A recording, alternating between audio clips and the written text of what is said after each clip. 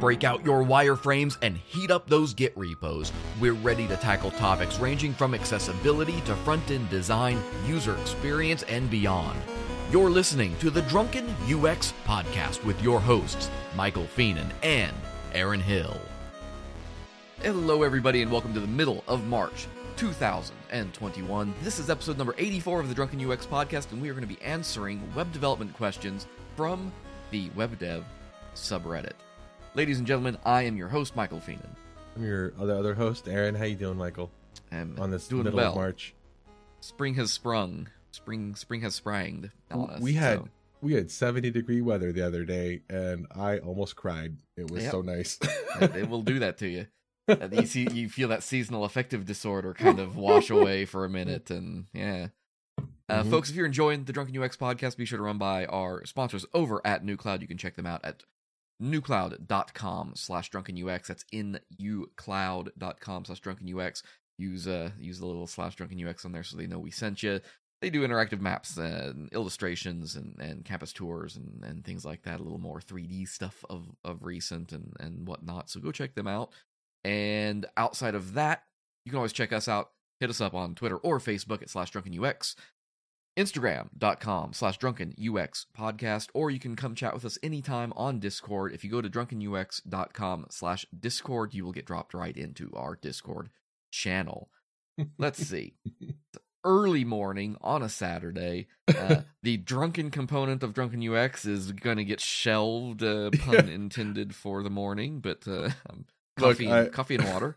I'd love to lie and say that I'm drinking something interesting, but I had coffee earlier. I've got water right now. Gonna go a little straight edge today. That's all right. You can't be drunk all the time. I want to talk to you real quick, Aaron, before we jump into these questions. Yeah, we've mentioned sort of passingly, and certainly on Twitter and stuff, that I'm in the process of ripping our website down to its studs, and I'm rebuilding the theme in its entirety. Mm-hmm. I want to start with page speed. What do you think and I don't know, you maybe have cheated and seen this in the show notes already, but what's the page speed of drunkenux.com on desktop right now? I would think that our main site would probably be 80. Okay. What do you think it would score on mobile? Oh, I have no idea. I don't usually access the site on mobile. If I had to guess, I'm just gonna arbitrarily pick 70 for mobile. On desktop, we scored a 69. Nice. Or wait, no, not nice. Not nice. That's hoping. Bad. Yeah, but the answer was the right answer. On mobile, we score a 46. Holy crap, dude! What? So that is today, right now. If you go to drunkenux.com as you're listening to this in real time, it changes a little bit from test to test, but that's a pretty close approximation there from an average standpoint. Mm-hmm. A lot of that, we are running WordPress, obviously. A lot of that comes from all the plugins that get loaded. We're using a theme that is a canned theme that has a lot of extra stuff built into it. It uses jQuery, so you've got that overhead factored into it. The way it processes images is sort of a one-size-fits-all kind of situation. So there's a lot of stuff here that's factoring in. Sure. I'm not going to a static site generator. I've considered it in the past. I just don't have the time to dive in that far quite yet. So I haven't done that, but my idea here is I can get rid of a canned theme and all of its settings. I can stick with just we use a plugin called Seriously Simple Podcasting that basically creates our custom post type and some of the supporting fields, but it doesn't add anything to the front end on its own. So I can pick and choose explicitly what I want out of that. So I'm stripping this down, getting rid of all these extraneous plugins. SEO stuff I'm going to build in just from scratch, so there's no extra SEO plugin. I'm going to build in some caching and things. So I'm saying all of this because I want us to take a bet. I'm hoping probably by April I will have this thing in the can and probably released to the wild. And we are going to do a whole episode actually going into what we did, how we did it, why we did it in some cases. We're going to do an episode. We're going to talk about the redesign and what we did and all of that. But before we do that, the reason I bring this up is I want us to take bets with each other. I have ran no preliminary tests so far on the theme. The only thing I've tested is accessibility, which as of right now, we have 0 automatically detectable accessibility problems in the theme. So just high five us. Boom. But I want us to take a bet. So we are 69 on desktop, 46 on mobile. But what are we betting on, though? Well, we're betting on what the score will be after the redesign. Got it. Okay. We need to come up with what we are going to bet. I mean, okay. Not much of a bet if we don't have something on the line, right? Right. Whoever, here we go. How about this? Whoever loses, has to buy a copy of Don't Make Me Think that we'll give away on a future episode. Yeah, that's good. I like it. You'll for folks who don't know, the podcast does not pay for itself. We shell out that money. So, okay, yeah, so that's what we're going to do. Whoever, once we do this, we'll give away a copy of Don't Make Me Think, or maybe something else. We'll find a book. We'll find some good web development tome or content strategy writ that we will give away, and the loser has to pay for it. Okay, so I'm gonna take first swing at this. I'm gonna say, and here's how we'll gauge this. Let's set some ground rules. So there's 2 scores, right? There's mobile and there's desktop. So we'll guess on both of them, and then we will add them together, and it will be like total differential in score. So that's going to be 115 is the baseline. So 69 plus 46 is 115. So whoever has the smallest differential between their total and the actual outcome, then so if we so like a composite, gotcha. Right? So like just to put it simply, like if we scored 100 on both, that total is 200. And if I said we're gonna score 95 on both, then I said 190. It was actually 200, so the differential was 10. Got it. If you said we got worse and we would only get 10 on each, obviously you lose. Does that right?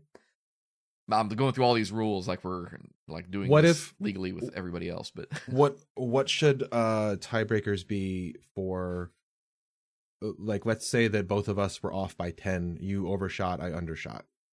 Oh, I think in general, under should beat over. Okay. Think of it like Price is Right, you know? Yeah. The closest without going over is, I think, probably a fair assumption there, because let's not be overly optimistic and think too highly of ourselves. And let's add a tiebreaker, which is page load time. Okay. So we'll take a stab at what we think. So here, let me pull up Drunken UX right now, and I'll give you what the baseline load speed is. Okay, according to the dev tools I'm using Chrome here, our finish time is 6.51 seconds. Okay. So that's what we're looking for? Is it first contentful paint, or is that finish? That's finish. Would you rather go with load speed or DOM content loaded? No, we can do finish. That's fine. Finish is 6.51 seconds. So we'll be looking for an improvement on that.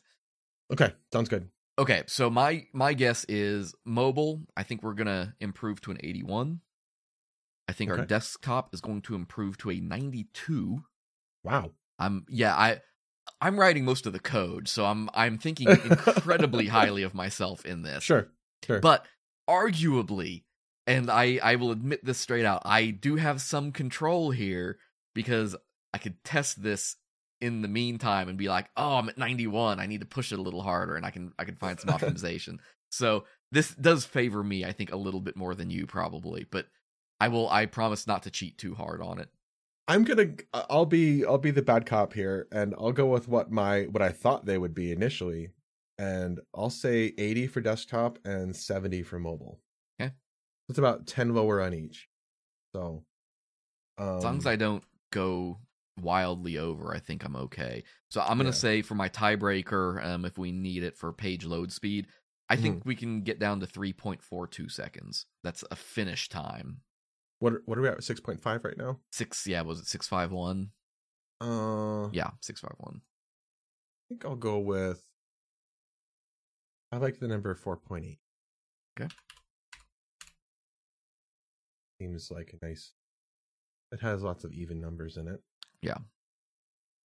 And just for everybody, we've talked about this before, but if you're wondering what the difference is between DOM content loaded versus load versus finish, the finish time is the time as it's calculated from when like all of your HTML is loaded, but also all blocking and non-blocking resources are downloaded, as well as like any promises, any asynchronous stuff that's happening in the background. Like basically it's everything has resolved. It's interesting if you ever go to like, especially like a news site or something like that, you'll actually, if you open up your dev tools and just watch the network panel, that finish time will keep going up and up and up and up and up and up and up and up and up and up and up and up and up. I broke my brain. It keeps going up because they have like beacons and stuff that are running in the background for tracking and things like that. So it means the page is never truly finished in the eyes of the dev tools. Right. So that's where you see it. We don't have anything like that. So that's why we can rely on that finish time. Is like that's the true, like, this page is absolutely done. So we don't load any media in the background or anything like that. We originally did this in episode 68, right? That was the one with the I don't page know. Performance. Is page performance? Yeah. Just as for a, I don't know, bonus round. This doesn't mean anything, but what about page size? So we're at right now the transfer. I'm going to go off transfer size because this means like, this is like compressed, right? Okay, so wait, size. Hold on. Is this including, because we have the player on the homepage, is this including the blob of, okay, so not the player data, not right. the MP3. Yeah, we do not preload the audio content behind the scenes. Like this is just the page weight itself. All right. Right now, for what it's worth, actually not bad. 1.6 megs. That's honestly pretty good. I'm going to say, I think I can get us down to 1.2 megs. That might be a little big. I'm going to go, are we scrapping jQuery? Yes. I'll go with 690K. Okay. So it's on me to make it chunky. Well, to make sure that I'm optimizing images well. Yeah. Because that's really, at that point with the background graphics and stuff like that, that's going to be a big chunk of that. But, theoretically, yeah, I mean, I think that may be actually doable. So there you go. That's we've set this up. This is your place your bets round. If you want to shoot us a message on Twitter or Facebook and let us know what you think your guess would be. Maybe that's we'll hash this out in between episodes, but maybe that's what we'll do to give away a buck, is to see maybe who can. Oh guess, yeah, who gets closest. Close. Yeah, the person who guesses closest gets a book bought by the person of you or I that didn't guess closest. Yeah. So we'll work that out in the background, and I'll post some actual rules to that down the road. Cool. So we went over to Reddit and just kind of perused around r/WebDev, and I saw some questions there, and I'm like, I'm going to grab these questions and we're just going to answer them. And so this will be kind of a fun little mishmash of topics. Nothing real like super heavy. Some of this is pretty introductory, some of it's technical, some of it's not. This first question, for instance, this comes from Los Andes. They asked, how common is it for developers to have multiple roles with different companies? They say, I've heard that some developers take on multiple roles and in turn have several six-figure salary incomes. How practical is this? Is this really that common? I feel like it would be easy to become burnt out, and I'm having trouble understanding how some people balance it all. So this is very much a burnout question, a responsibilities question. My first thought of that is like, that's some bullshit right there. Like, why are you going to take multiple six-figure roles and multiple companies? Like, that's shitty. Like, there are a bunch of people who would love to take that kind of role and have one of those, and you're holding several. Well, it might it might be a case of the wording there. I don't know that they're saying like they've heard of people that the one person is taking up multiple roles, but like they've just heard of people like collectively covering multiple roles. And because something similar happened to me actually at one of my first jobs where they cut us down from 2 people to just me, but in turn they gave me half the other person's salary. So it's like they sort of smushed things up, and that's kind of how I think you get to some of that thinking. I will say this. Let me start with this because they started with it. Money can only make up for getting spread so thin. Yeah.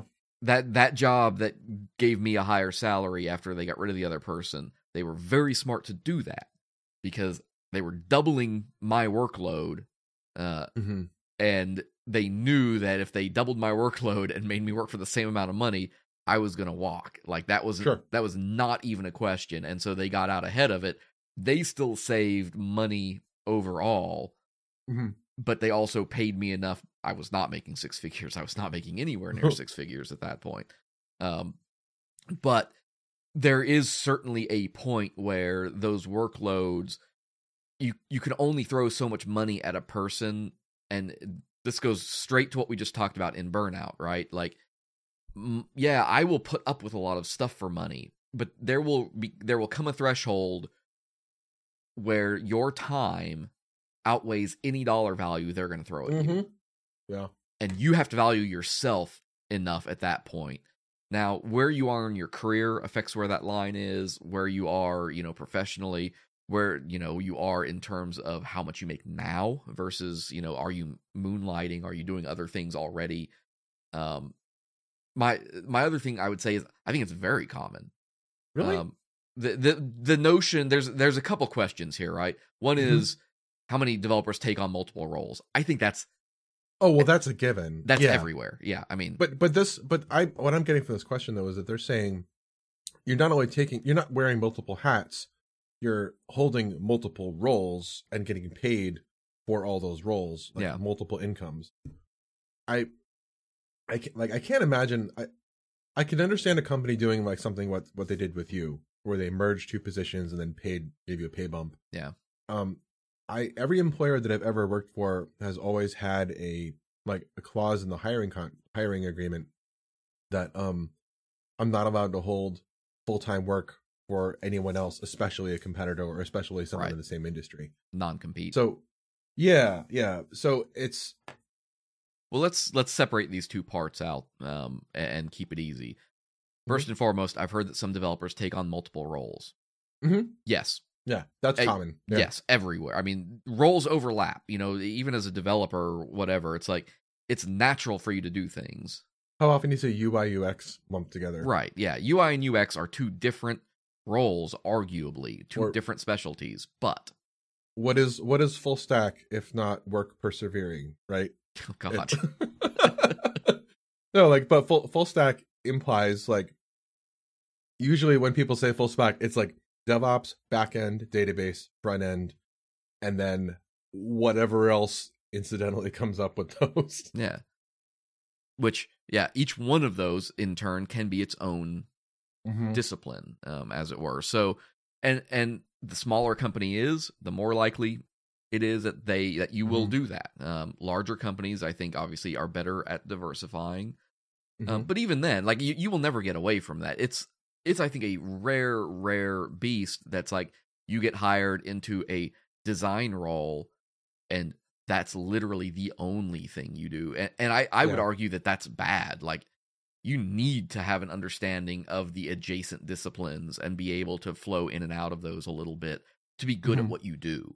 You need to speak those vernaculars. You need to understand why those disciplines exist and what makes them valuable. Doesn't mean you have to do them full time. It's kind of like when and this is going to be something I'm going to be talking about soon on the show, is analytics, right?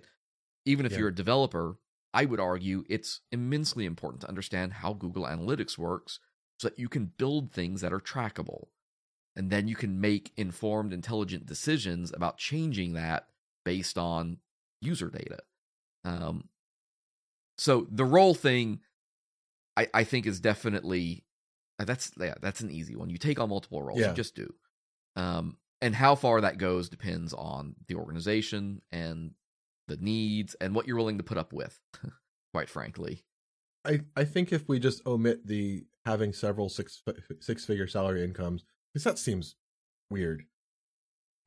I've never heard of someone doing that before. Well, let's simplify it. Board roles. Yeah. Let's keep that simple. Let's just say everything else, though, I'm in agreement with you. Let's just say somebody who does multiple things. Let's say like a full stack developer. Mm-hmm. But let's say a full stack developer who got hired as the web developer. Like that's just the title they were given. They're web developer. But when they walked into this company, they learned, well, what they really need is a full stack. They have a server in a closet, that they want to move to AWS or something like that, and they need somebody to do that and to put the database up there and to set up a Lightsail instance and all of this. And that person is you. So you got hired to be a web developer. Reality is you're a full stack developer with all of these roles. You get hired into an orchard of low-hanging fruit. Yeah, at that point. Right. So when we think about this idea of the six-figure salary income, this person is taking on multiple roles. Could they make six figures doing that? Yes. The answer is yes. Yeah. Here's where I think the commonality starts to break, though.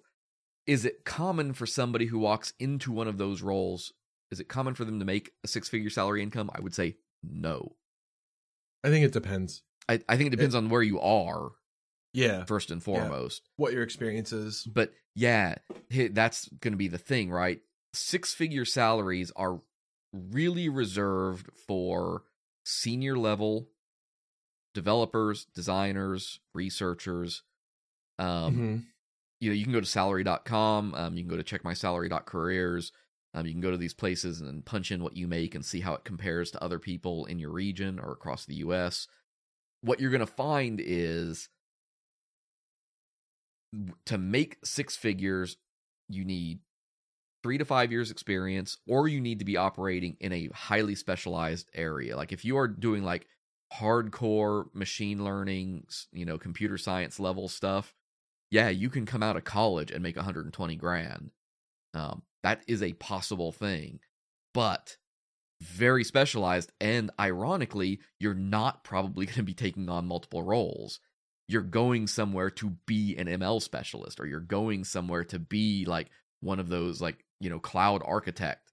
Though arguably you could say that's multiple roles. But if you're like an AWS engineer, you've got an AWS certification. Yeah, you can make 120 grand a year doing that. And your job is AWS. All the aspects of AWS, but still AWS. So, ironically, I think that higher income is more likely to come from specialization and experience, not from... Especially experience. Yeah, not from accumulating responsibilities, let's say.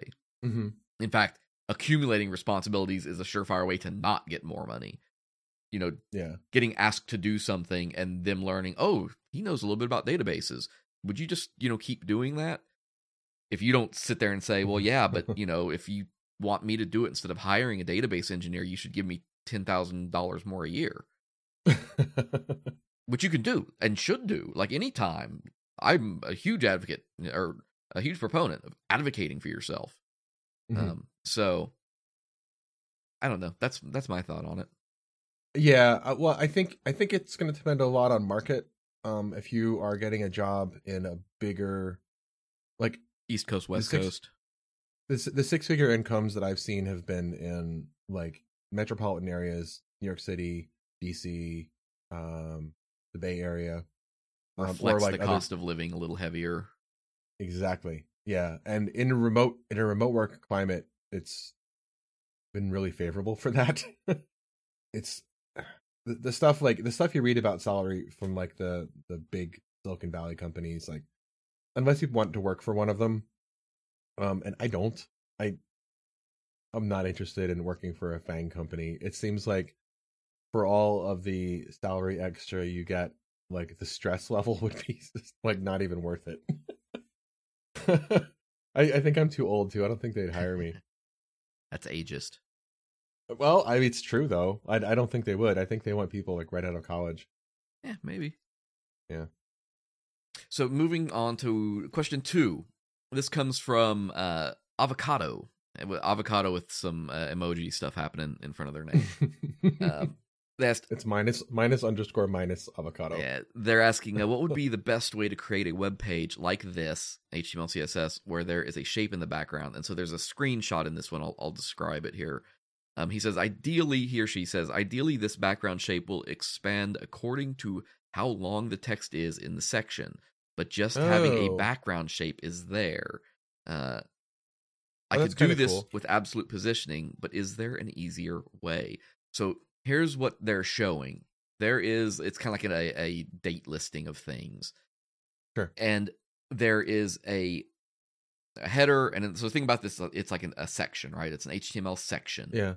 But on the top and bottom, it curves. So if this were a square box, it would kind of have a circle background to it, give or take. It looks like what would happen if you put a balloon into a narrow chamber and inflated it. Right. So as it gets longer, you're gonna have a space of flat, in the middle, but with a curvy top and a curvy bottom.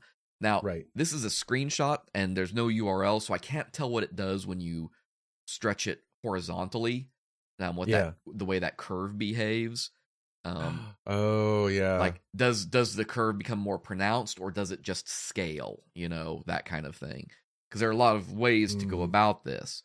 All right, I have an idea for how it approaches, but I want to hear yours. Okay, mine is one of two ways I would go about this. I would either simply use an SVG background that's set to cover, so that it would, it will then always fill that space. Now that will in turn stretch.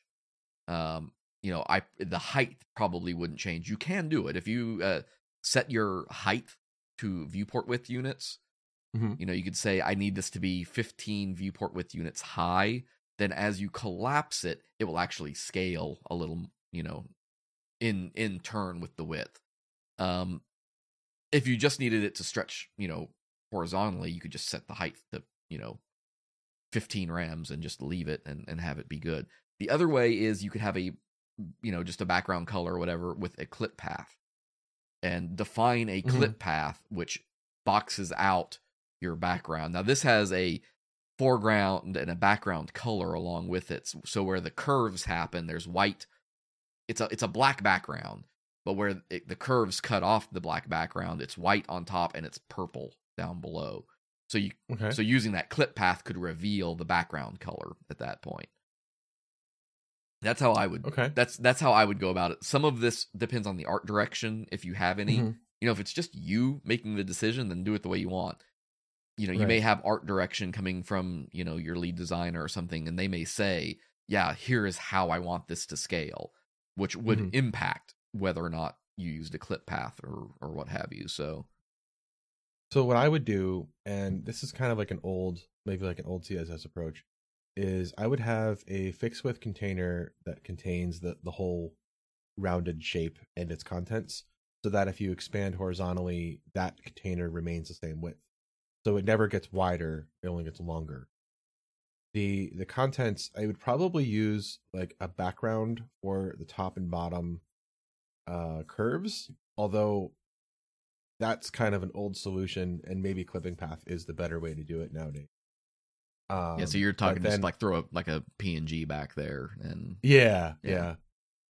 or even you could probably do like a GIF or something. That's pretty smooth though, I think. Yeah, like in my head, I'm thinking like, how do I do it without any like raster artifacts, for instance? Yeah, Ping would be better. And then the middle section where it's flat, that would be a portion that could expand like infinitely, because it's basically a rectangle. You have like an arc, like a kind of a button convex shape sitting on top of it basically looks like a hamburger. The buns are the images, and the burger part is a rectangle. To me, the whole div or section or whatever just has a black background. Like if you turned off the thing that's controlling the curvature on the top and the bottom, you would just be left with a rectangle that's black. And so I'm thinking like, okay, how would I just get rid of the black where I don't want it, as opposed to painting over it. So if you did like the raster effect, you would be more like covering the black, which I mean is a fine approach, but that's sort of the difference between those two strategies. I think to get it to size right vertically, probably my first instinct is to do like, you know, a clear fix kind of thing, like having the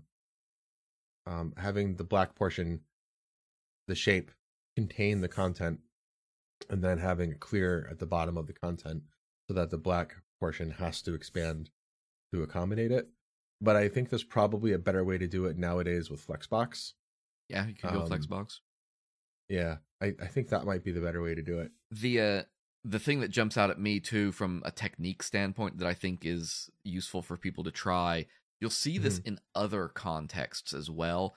And like one thing I'm seeing here, there's an asterisk that is like separating sections. So the one in question is awards and certifications. And then at the bottom of the screenshot, there's the start of a skills section, and there's this asterisk there. You'll also see this when people use like line separators. We talked at the start of the show about the redesign of the Drunken UX site. I'm using a similar approach for the mobile menu dropdown, so that there's a little horizontal rule in between menu items. And the way you go about that is by using before and after pseudo selectors in CSS. And so you can say, I want a before element that is this pseudo element. It's not a real thing. It's something that's there for the design. Position it absolutely within your div at the top and do an after one at the bottom. And then you can style those elements explicitly and have them positioned within your div exactly where you need them, and have everything else flow on top of them, because everything else will be relative. So that's abstract and hard to maybe convey over a podcast. But if you look those up before after pseudo selectors, and with separator or something like that as your keyword in your search, you'll see some examples of that kind of approach that I think will start to make sense, I think.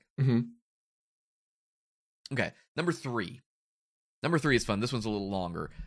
How to refresh text on a single page for a game script. And this is from Blink64. He says, hello all. Game script.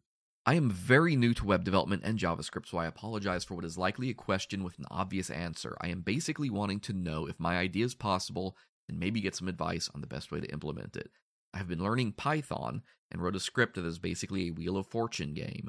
The game is completely played within the terminal. I am slowly trying to build a personal portfolio page and would love to have a web-based JavaScript version of this game. Some of the things I do not like about the current Python version is that the terminal just scrolls down and new lines are created as you play the game, including it always printing the player's current score after each round, as well as the menu of play options. I'd like to implement this on a web page and have the page dynamically refresh the important game messages, game board, and game's current score, but also have some static items like buttons to control whether the player wants to buy a vowel or guess a consonant, etc. Is this possible? It's a lot. Does that make sense? Did I read that well? I think so. Yeah. Well, I guess like the one problem is with anything with terminal is scrolling is easier and rewriting onto the page where like statically is a lot harder to do. I'm going to go with the assumption he said that rewriting it in JavaScript is apparently an option. So let's just start there and say, yes, rewrite it in JavaScript. First and foremost. I love questions like this, by the way. I frequent the Rails and Ruby subreddits, and I love newbie questions because it's like a great opportunity to like kind of reverse gatekeep and help welcome people into the community and help them out with problems and help build their confidence. And like it's like the first interaction someone has with any kind of community will greatly influence their likelihood of sticking around. And so I love those opportunities. Yeah. So this is great. Like I love questions like these. I think depending on how bold Blink64 is feeling, one of the things you could do is write this as an Angular app that's on the page. Angular already has two-way binding built into it. So when it comes to something like updating fields, he talks about the score field and game messages and the game board. Those things could just be, like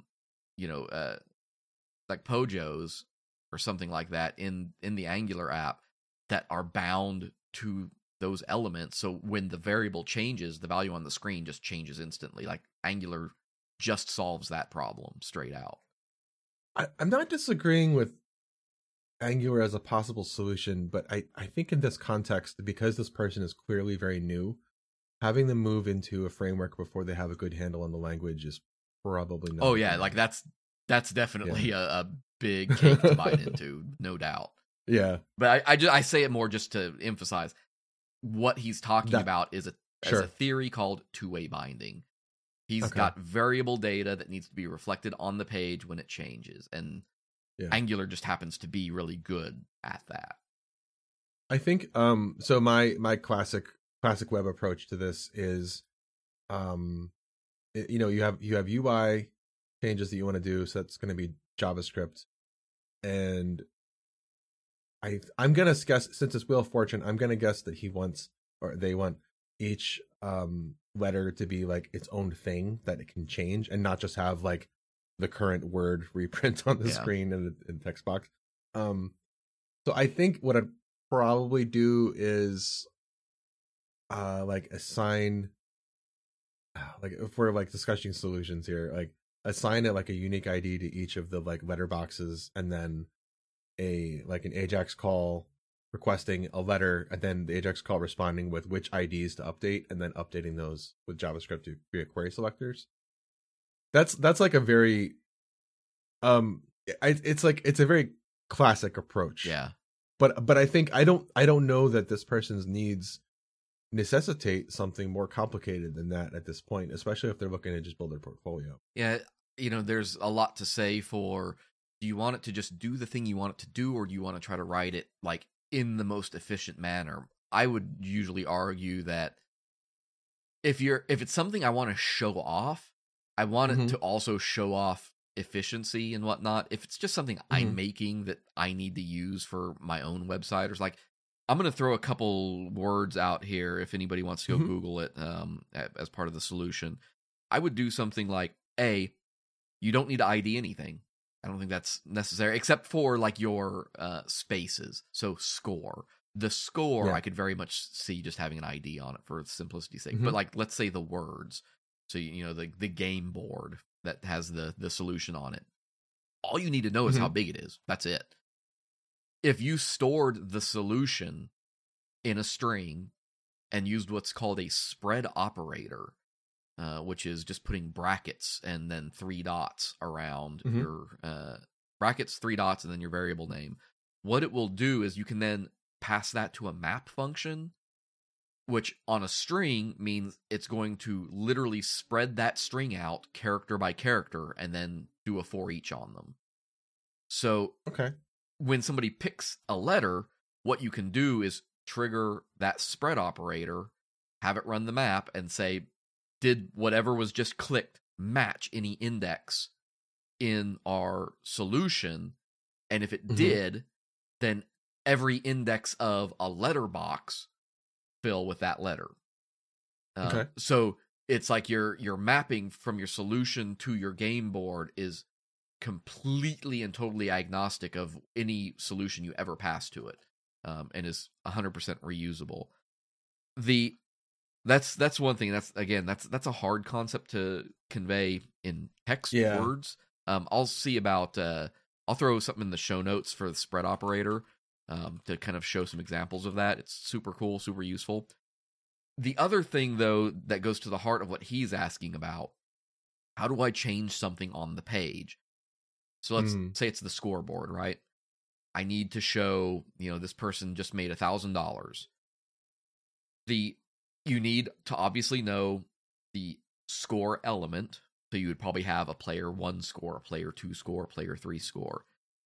And the specific JavaScript method that you want to tie into for those objects is either inner text or inner HTML, depending on what you want to put in there. Probably just inner text. But that lets you select a node. So you would do something like, document dot get element by ID, player score 1, and say player score 1 dot inner text equals, in this case, if you had it with like an integer or something, you could just do like a plus equals 1,000 or whatever.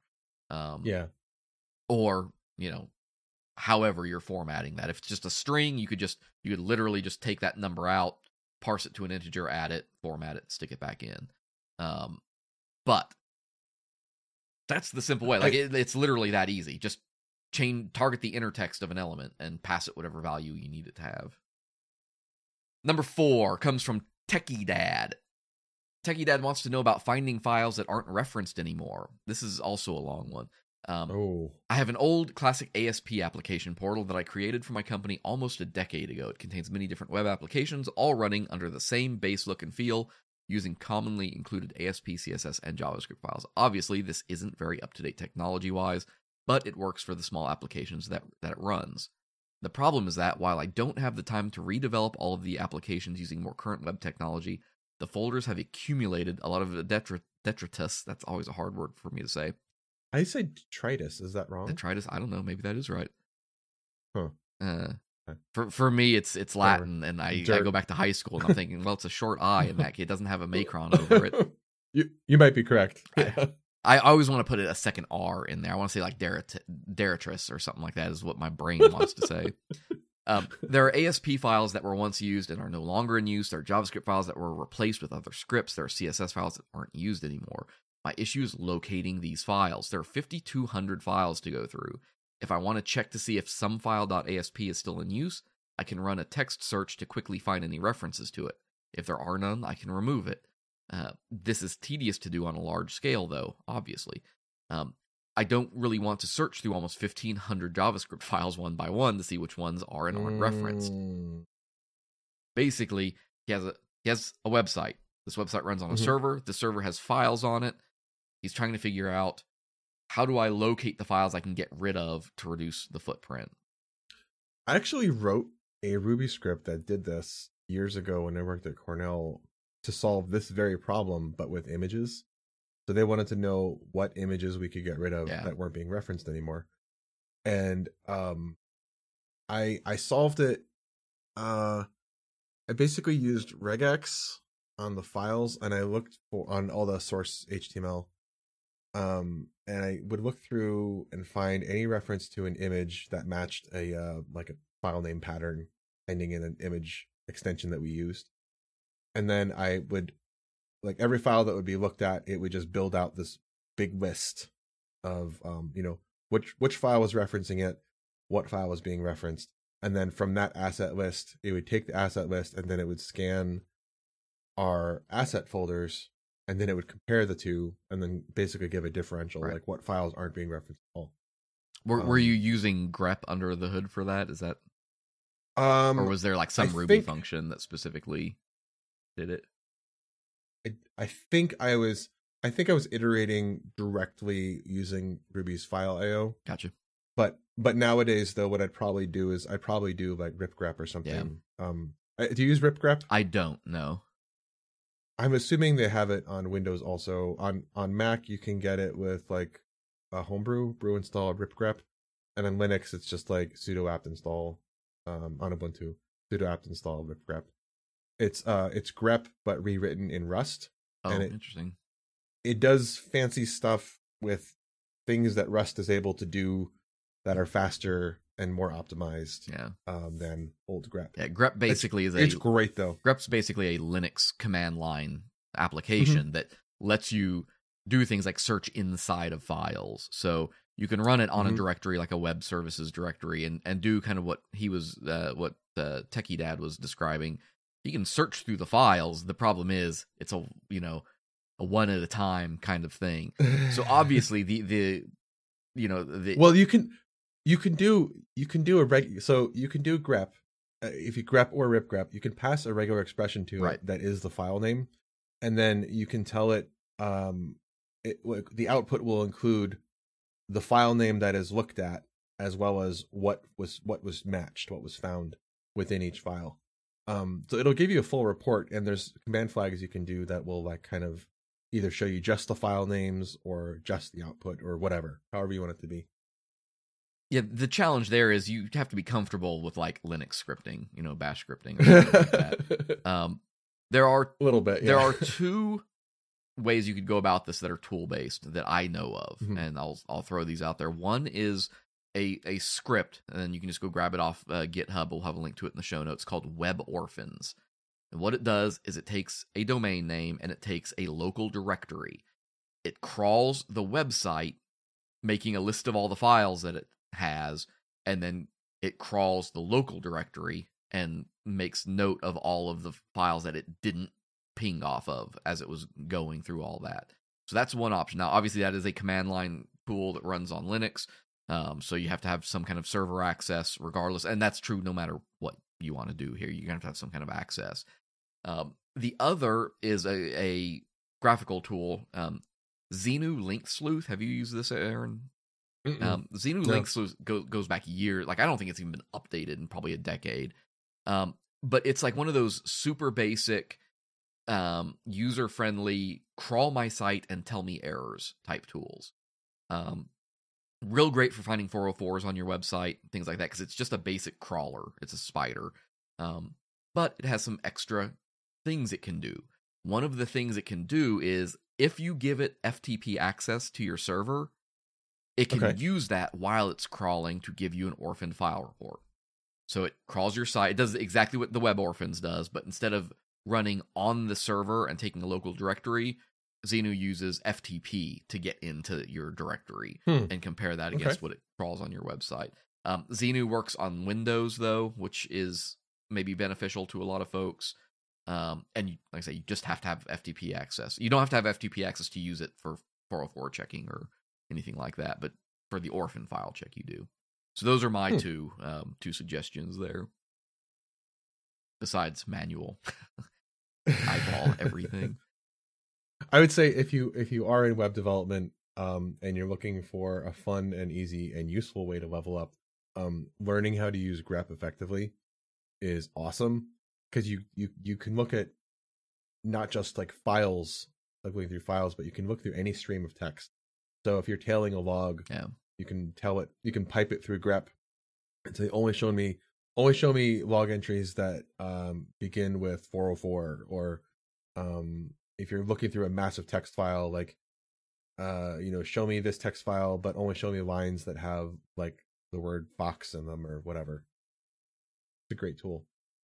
Okay, our last question for the day is from Bibim Drop Top. Bibim Bop Drop Top. That. They are asking, for a local services business, WordPress or my basic dev, HTML, CSS, JavaScript skills. So I have a decent understanding of HTML, JavaScript, CSS, Node. The most complex project I have built is probably just a to-do list that uses local storage. I am just barely starting to learn SEO. A friend wants me to build a website for his local business. It would likely just be a landing page with information about his services, reviews, brought in from his socials, and his contact information. In the future, we might add more complex features like booking an appointment through the site. This is more of an emergency service, so SEO is very important. Also, I have never deployed a site that will have actual traffic. I don't know much about security or improving load speeds. For these reasons, I've been looking at WordPress, as it seems that will cover much of my shortcomings. But I would prefer to not have to learn a whole platform if I don't have to. Am I overthinking this? Is handling security and load speeds in SEO that much harder when building from scratch, or does WordPress actually provide major advantages for these types of sites? There's a lot of other questions that I have to know before I made a recommendation, but based on the fact that this person has a fair understanding of HTML and CSS, and that the needs of the business are effectively just basic information, static information, I would recommend like a static site generator deploying to like Netlify or something, or GitHub Pages or whatever. I wouldn't even go that far. Yeah. I mean, they sound very much like a junior dev. Clearly, I mean, when they say I've never had a site that gets actual traffic, I mean, yeah. So the thing is, while yes, a static site generator I think could do this, I think it's kind of like it's overkill. Yeah, too. it's kind of like that earlier question. It's like, that's a bit much, I think, to get into for that. No, you're right. Static site is, I think, what I meant. Yeah, yes. What I was thinking just of. Static HTML. Not like. I mean, WordPress would be easy to set up, and I guess like design wise, it would be simpler because there's a lot of pre-baked themes. But I mean, I would say stay away from WordPress. Care and feeding involved. Yeah, I would stay away from WordPress. I don't think it's needed. I think it's extra. One thing you could do, and that I've done in the past for people who have needed this exact kind of thing, like they need the brochureware type site, right? Mm-hmm. GitHub repo, GitHub pages. You now have a server and Yeah. a place to put your code and keep it managed. It'll host all your images. It'll host all your JavaScript, CSS. Like it works, and you can point a custom domain at it if they need one. The answer, or the question of SEO is kind of interesting. Like they've included this as kind of a need, but learning SEO is certainly a different skill set from learning HTML necessarily. Now we did do our episode here a few weeks back about head, right? Everything that should go into a head.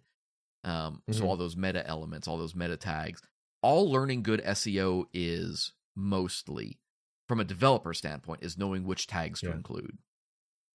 Obviously, I say that, and somebody's already saying, Michael, that's a dumb thing to say. SEO is much more than that. I know, but not to a developer. Content strategy affects SEO, all of this, I get that. But it sounds like this is going to be a brochureware website. The biggest SEO value is going to come from making sure it's marked up correctly. I would say go listen to that episode. What was it, 70, 69, something like that? Go listen to the episode on head tags. Just go look up head tags for SEO. It's going to be your open graph stuff. It's going to be your description. It's going to be your title. And the other thing you can layer in then to add some more value is go to schema.org. So he doesn't say what this person's business is, but there are business markup, schema markups, RDF setups that you can add in there. So if it's a restaurant, you could add menu data into it. You could add hours into it and mark those up so that services like Google can interpret them. Phone number, contact information, where it's located, so that if somebody's searching for, car mechanics in Columbus, Ohio, that site comes up. Like it knows that business is in Columbus, Ohio, because you've included that metadata appropriately in your markup. I was gonna say this goes back to the restaurant episode, number 4. His Pam. Remember that? Keep it simple, stupid. Phone, address, menu. Yep.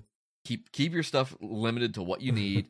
There's a site we'll have linked in the show notes. It's called HTML5 Up. It's this guy named AJ who's gone out and made like a dozen, maybe 14 website templates that are completely static HTML and CSS. They are free for use. I think they're just Creative Commons licensed, if my memory is right. They're pretty good looking. They will solve most of the problems you have. There are examples of them in use in different situations with different businesses. So that's a good place to go to just get a quick theme, find one that looks good for what they need. You throw that in GitHub Pages, add the little extra schema markup that you need to help SEO out, and boom, you have a website that's a perfect brochureware website. The hosting is free. Have them pay for the domain name. You are good to go. Security is not, he mentioned security.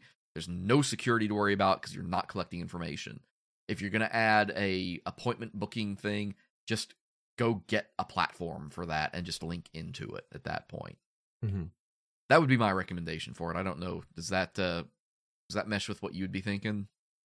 Yeah, I think so. The stuff about the schema.org stuff is really cool. It's easy to add. It's just markup. Like it's just a method of doing markup either with JSON objects or with classes and elements on, in your HTML. Nothing hard about it. It's just finding one that's appropriate. I think another big thing is like, don't sweat SEO so much. Yeah. I mean, if this is a local business and if SEO is going to make or break that business is in more trouble than they think they are. All right.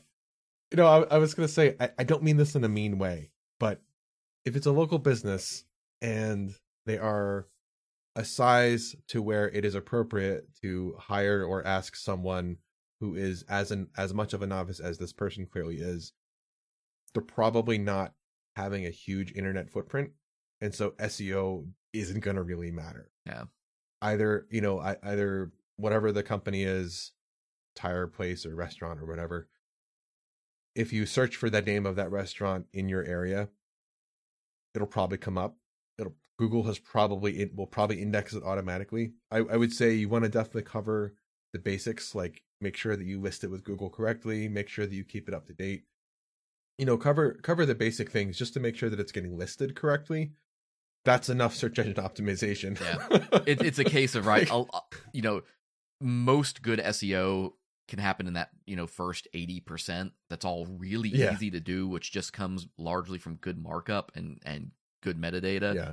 That last 20% is like what differentiates Amazon from Walmart and, places like that. But each percentage beyond that 80 is like harder to get and even harder to measure, is this change we're doing making a bigger difference? And it gets into stuff like, now we have to talk content strategy. Now we have to talk about, keyword density. Now we have to talk about all of these other things that start factoring in inbound links. And that gets hard. And the return on those starts to outweigh, or rather not outweigh, the investment it takes to get, unless you're in one of those high competition industries. So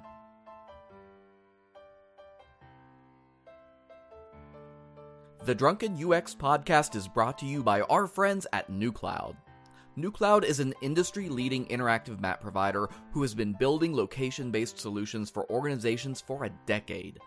Are you trying to find a simple solution to provide your users with an interactive map of your school, city, or business? Well, NewCloud's interactive map platform gives you the power to make and edit a custom interactive map in just minutes. They have a team of professional cartographers who specialize in map illustrations of many different styles and are ready to design an artistic rendering to fit your exact needs. One map serves all of your users' devices with responsive maps that are designed to scale and blend in seamlessly with your existing website. To request a demonstration or to view their portfolio, visit them online at nucloud.com/drunkenux. That's nucloud.com/drunkenux.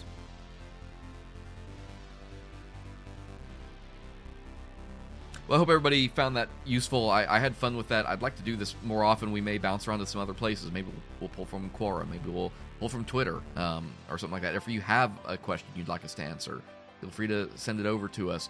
We've been bouncing around some other ideas about how we may integrate this with the business strategy for the podcast down the road. So, Can I say what I was saying earlier before the probably show? The idea. I was thinking it'd be pretty cool, and maybe get some feedback about this from you all, if we did something sort of like this for Patreon subscribers. You can punt us your questions, and if not, we'll find questions that we like from around the internet, and then kind of do like an unfiltered take for maybe half an hour or something.